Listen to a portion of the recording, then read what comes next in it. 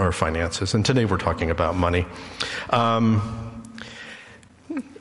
number of years ago, we had a ministry leader in for a conference, and he told a story that still sits with me. It was a story of a friend of his that was a really high-level business leader, and they would meet together.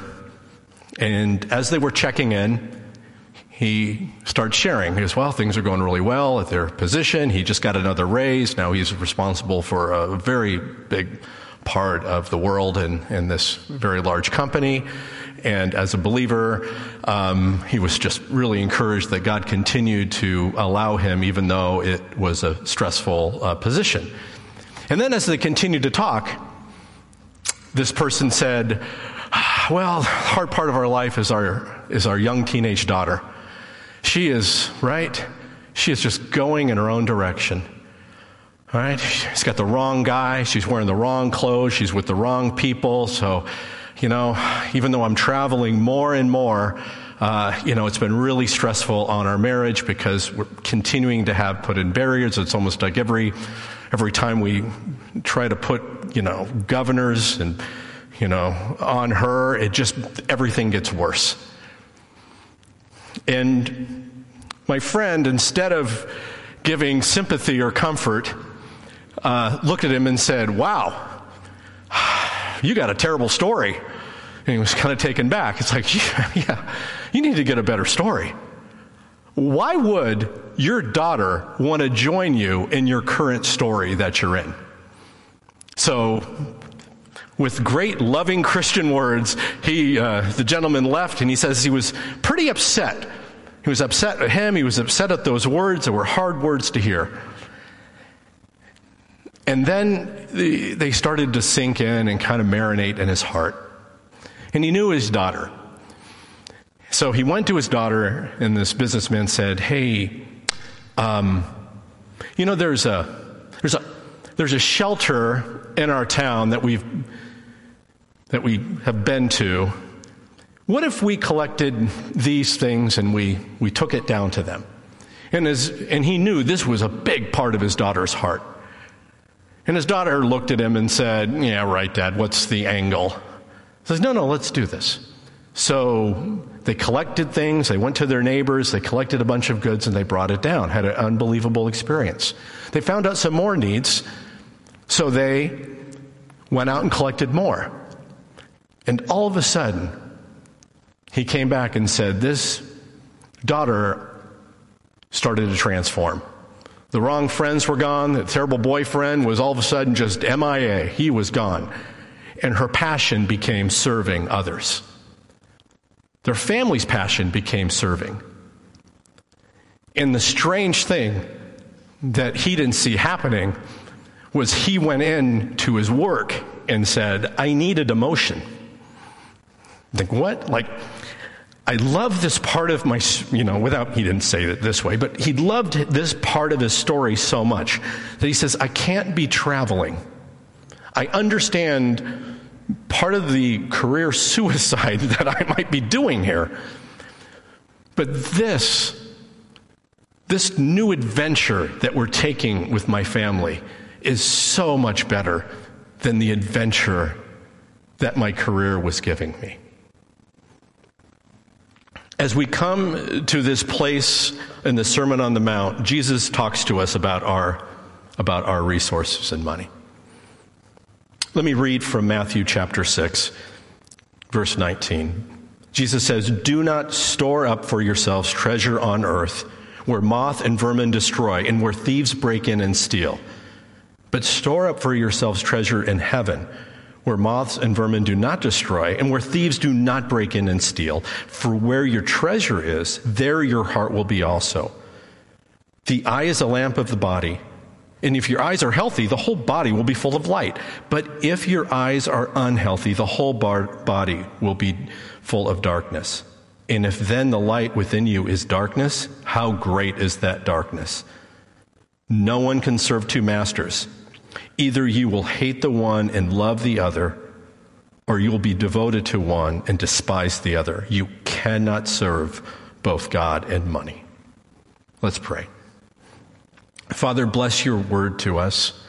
Thank you that you speak to us about things that are oftentimes hard to hear, but they're the things we need to hear. And Father, would your word read us this morning when it comes to our finances and the treasures we hold.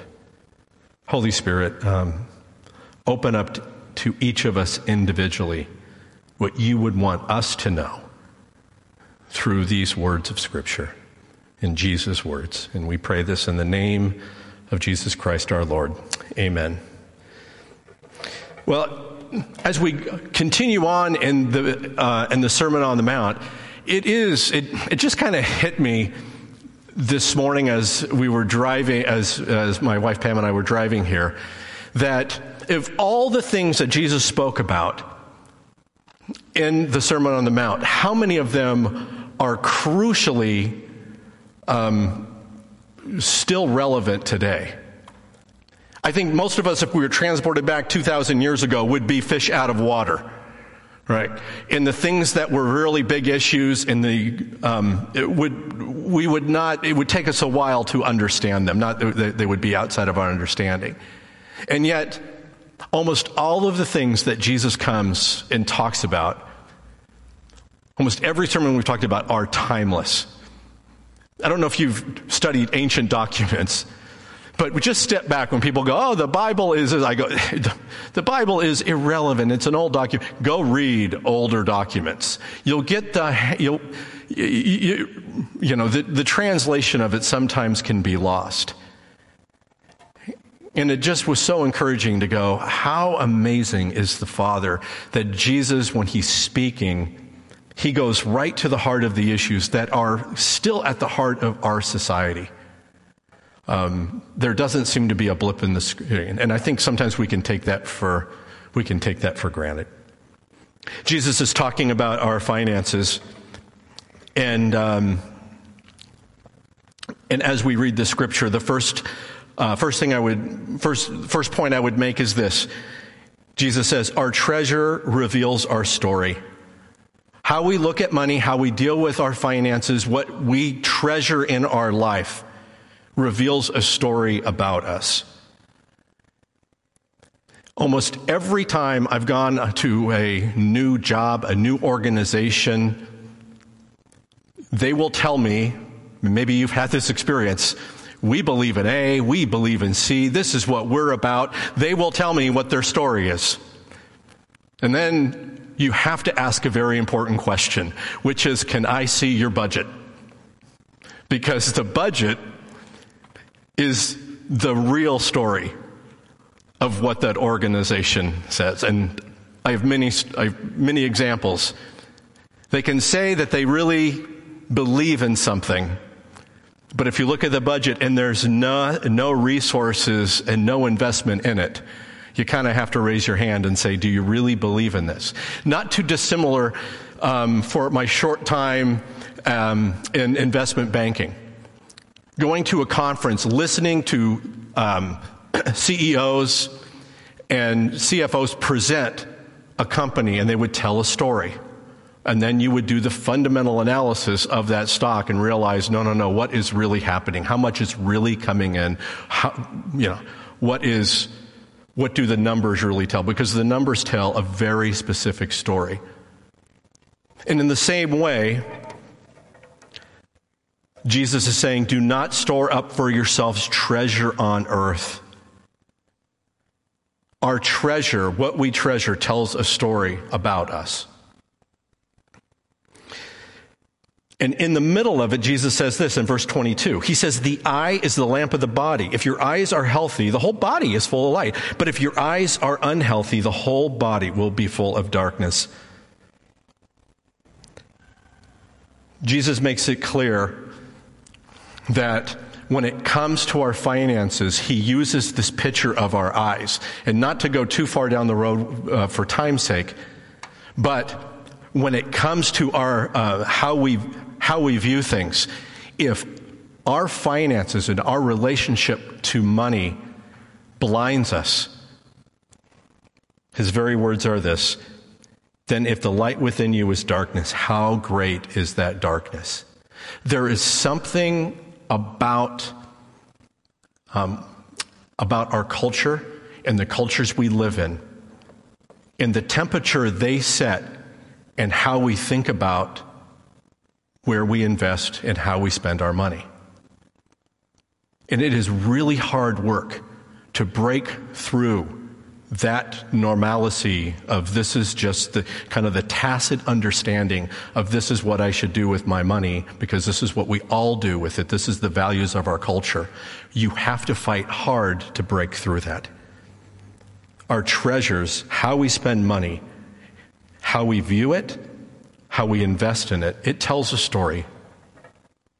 So the first question when Jesus is talking is this: what story is your treasure telling you? How you spend money, what is the real story? Not what is the story you would like your life to tell, but if we cross-referenced it with our giving, does that line up? Is there dissonance between those two things?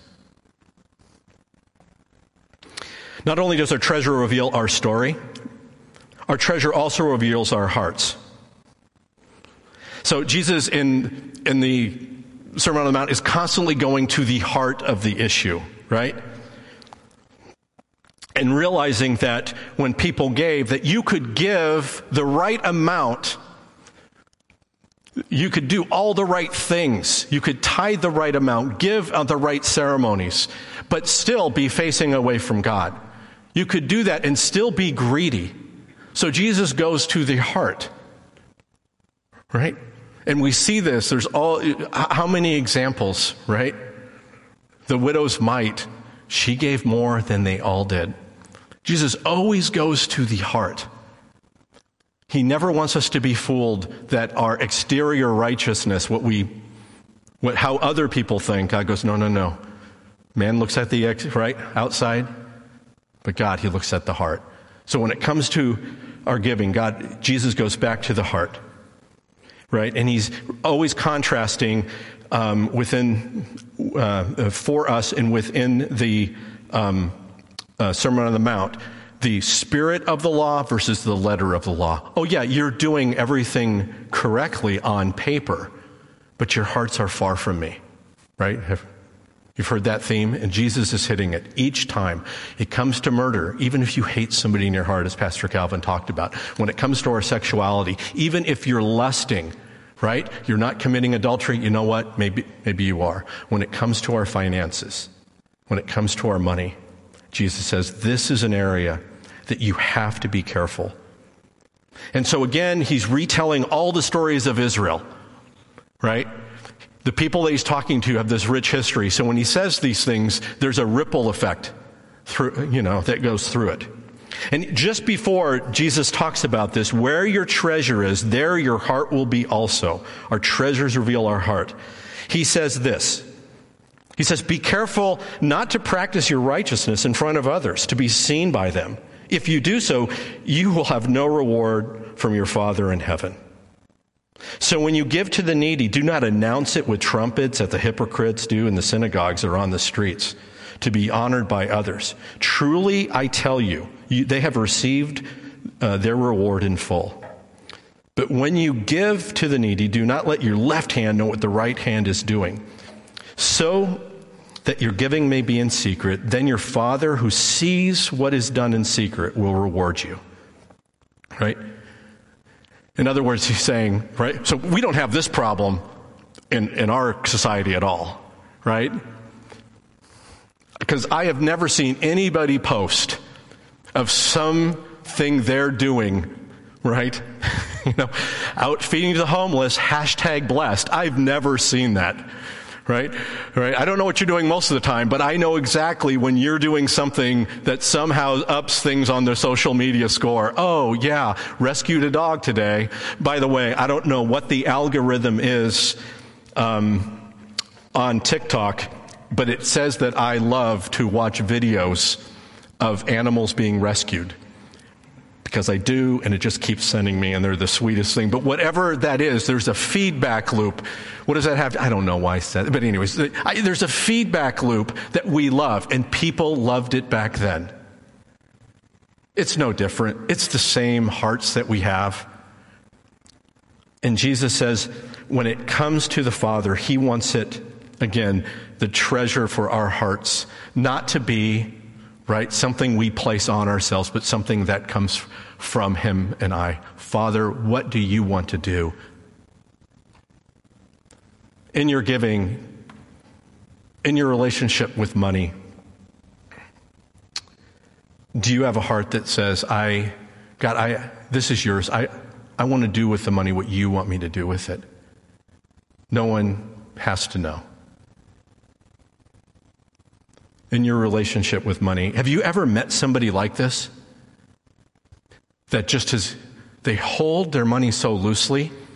I had this strange experience with somebody in our culture that was like this. When I was working as the executive director at City Team, without going through the whole story, our building flooded out. Somebody hit the fire hydrant in front of our building and literally flooded the building. We had to leave the building for a year. We didn't know what we were going to do. And in the middle, about a month after it, I got a phone call from a gentleman that I had known and said, hey, can I meet with you? So I met with him, and he started asking me all these questions. And I just thought he was meeting with me to encourage me. Then I kind of figured out halfway through, it took me a while, that he was actually figuring out what I needed. And the question was, in so many words, so how many millions of dollars do you need? Now, we weren't at that place because of insurance, because the building is a long-term rental. It wasn't something. And it woke me up, and I'm like, wait a minute. You're asking me, you actually called a meeting with me in order to see how much money you might give to our ministry? Like, you don't meet these people. And then, as he was talking, I realized, I said, wait a minute. Did you give this other ministry that I know? Are you the ones behind them? And they went, he kind of went, yeah. And then he said this expression. He said, yeah, when I call the people that manage his money, he says, they look at me and they go, this is not a smart idea. You shouldn't be giving this much money to this very small nonprofit. And he says, yeah, I know. So thank you for sharing that. Now send them the check. All right. In what I had found out, because I'd known him for years, but I did know that he is a true, what in Silicon Valley we would call a true unicorn. And because it was secret, I'd known him for years and not known this is who he was. And he said, God has called my wife and I to invest in the kingdom. So we're always looking for opportunities. I walked away with a different appreciation and a different standard of, wow, Father, thank you for not just this man and his generosity in his heart. How can I be like this within my small circle? So we see that our treasure reveals our story, our treasure reveals our heart, and then Jesus gets personal. He says, our treasure reveals our master.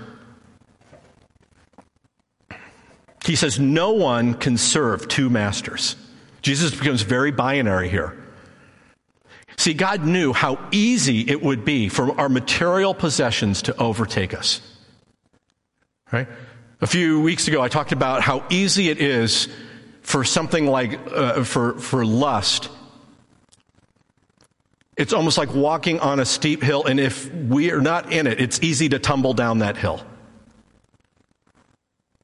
But from the very beginning, God knew that our material possessions would be easy to overtake us.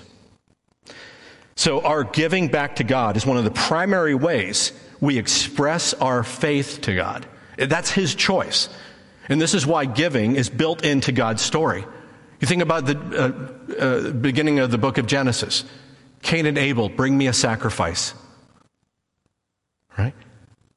Through the Old Testament, remember, the first fruits, the first and best things that you produce need to come back to God. Why? Because God somehow needs that? No, he doesn't. We do. That God's desire is that would never, ever get between us and him. Us giving frees us in our relationship with God, because if not, it will become our master. And he says you can't serve two masters. Is your faith stuck? Do you ever feel like your faith, I wish it was deeper, I wish it was stronger? How is your relationship with your giving, with money, with your possessions, those things that you treasure? Is that the thing, is that an area that is holding you back? The worries of this world, when we concentrate on those. What are you investing in? What is your family investing in? Again, God doesn't need us to give to him, but he says it very clearly.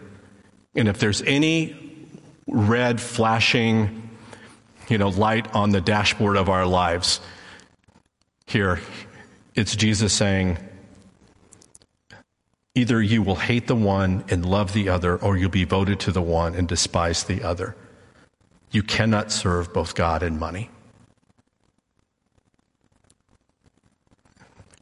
He will do anything to make sure that nothing is between us.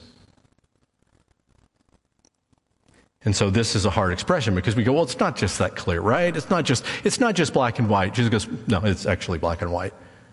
We have to be really careful in this area. Not only does that our treasure reveal who our master is, and that is, right, that is nothing that many times we want to admit that something has really mastered us, but our treasure reveals eternity.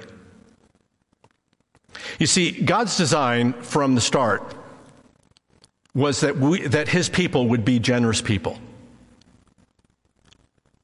because he is a generous God. And if you looked, if we went back, and we're just going to do a short jaunt through, kind of go back out, big picture it, right? So when God gave Israel the promised land, it sits right in the middle of all the continents. Right? So if you were to look, you could see that the trade routes from Asia, from Europe, through Africa, all had to come through Israel. And you don't get very far. It is a small strip. You get up to Jerusalem, and then you go down the hill, and it's desert. I mean, not just desert, it's desert. All right? So you had to come through Israel. That's why they were always being conquered. Because if you held that land, you held your economic trade route. That's one of the reasons why in the history of Israel over thousands of years, Assyria comes down, the Egyptians come up. They wanted to hold that land. So now think about, here are the rules that that God said to the people of Israel. Here are the rules that he builds into the laws. He says, first and foremost, when the sojourners or people who are coming through your land, don't pick the ends of your crops. Why? So they can eat as they go through their land. Every other country was polytheistic. They believed in multiple gods. Israel was monotheistic. It was one God. They were strange to everybody. No one understood that. And in that, all the rules were very different. Right? There was no surety. You weren't supposed to charge interest on loans. They had cities that were to be cities of refuge. If you were in trouble, you could go there and be taken care of. And usually that had to do with money or owing people. Every 50 years in the country, all debts were to be canceled out, all land returned to their original owners. So there wouldn't be these lifelong rivalries within families. within the tribes.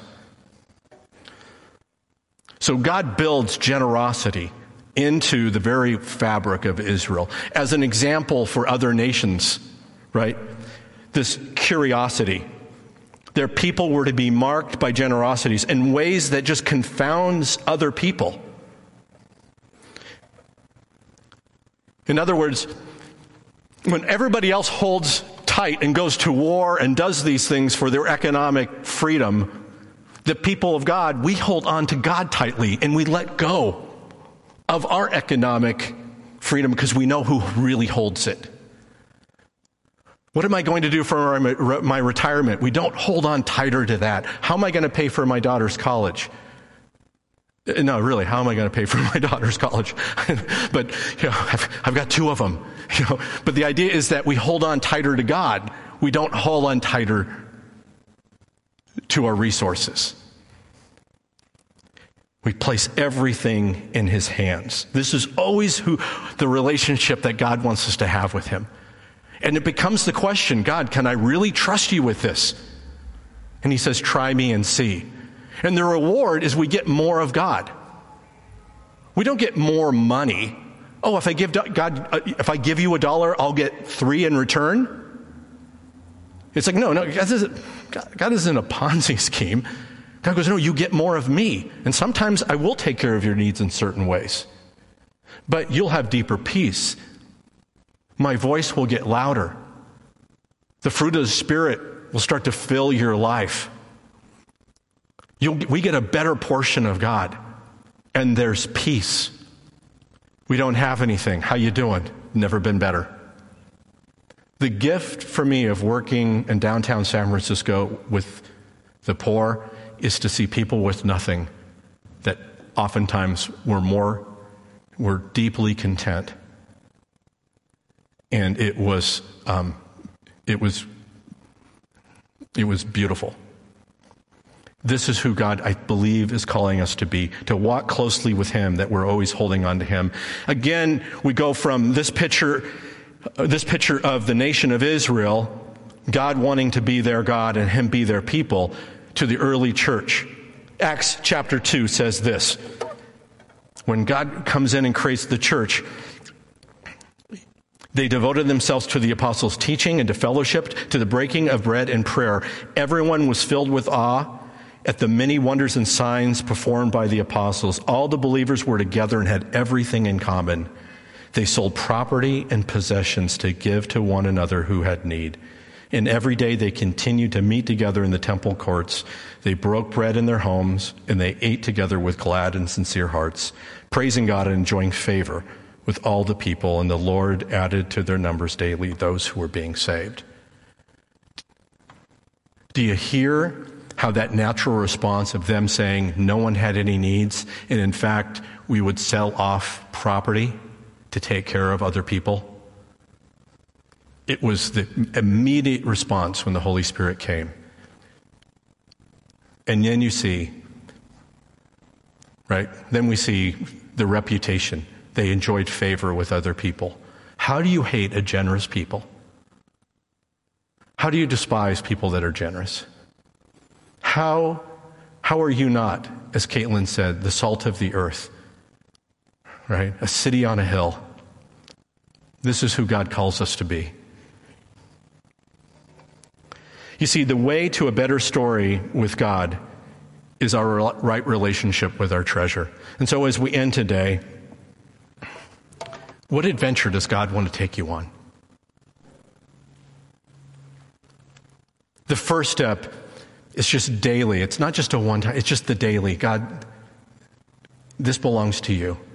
I've had these moments where I say, just to be clear, Father, what I have, these all, they all came from you, and just to be clear, they all belong to you. What do you want to do with them? Thank you for this car every time you get in it. It belongs to you. Is there anything you want to do with it? As little as we have, as much as we have, constantly surrendering that to the Father. Is there any way you want to use it? And God says, oh, you really mean it? Like, yeah. On my way to college, our me and my friend, our car broke down on the salt flats in Salt Lake City, and we limped in. And in the middle of trying to fix it, and it was not going to be fixed, 11 o'clock at night, we're calling my friend's father, who happened to be a mechanic, and we don't know what to do. One of my other friends calls up his dad at the same time and says, wait a minute, I know some people in Salt Lake City that are actually Christians. You should call them up. They gave me the number. It was 11 o'clock at night. I cold call this couple that I've never met, never seen, and just said, hey, we're stuck. Could we sleep on your floor tonight? He said, where are you at? I'll be right down to get you. We stayed with them for almost a week. And he said, God gave us this house, and we gave it to him. And he said, we get these calls all the time. And they were the most beautiful family. What is God calling us to do to have a better story? My friend Paul, I'll use his real name. He got a job offer. It was in another city, but and he had a really good job and would double his pay. So he went to his family and he said, this would be big. We'd have to move.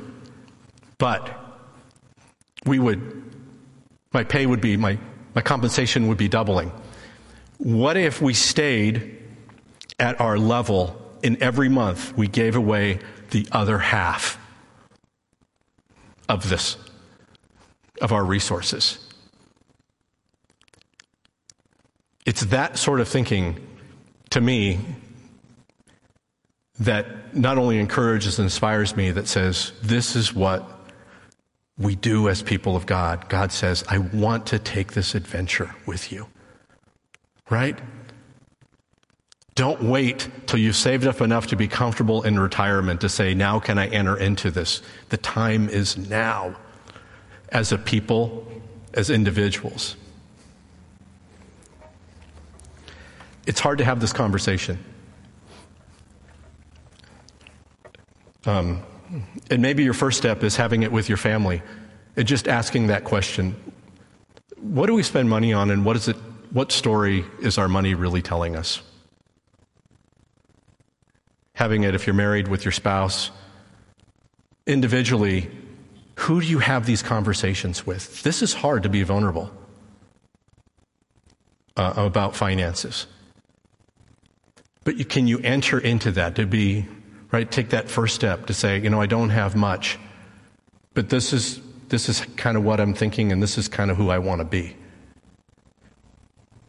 Those are powerful conversations. This week, it might be reaching out to somebody, again, sitting down with your family, and I would encourage us, be brave to go to a place that is very uncomfortable.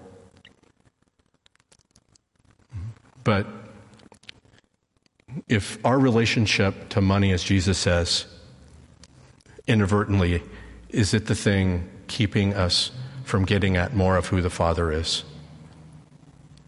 And God says, I don't want anything to block that. He loves you. And he wants, I believe, as Jesus says here, where your treasure is, there your heart will be also. As a congregation, let us set our treasure in the lap of our loving Savior, Jesus. Let's pray. Jesus, thank you for these words that are very black and white, and yet come from your heart of love, because you don't want anything to block us. Just like you looked at the rich young ruler and it says you loved him, and then said, this one thing you lack, sell everything. And for him, Father, you knew that this was the issue. We ask, Father, that whatever it is in our relationship, that you would speak to us with our treasure. And we put out our hands and we say, Father, everything I have is from you and it belongs to you. Would you teach us how to give you, how to hold on to our treasure loosely and hold on to you tightly. And we ask this, Father, in the name of Jesus. Amen.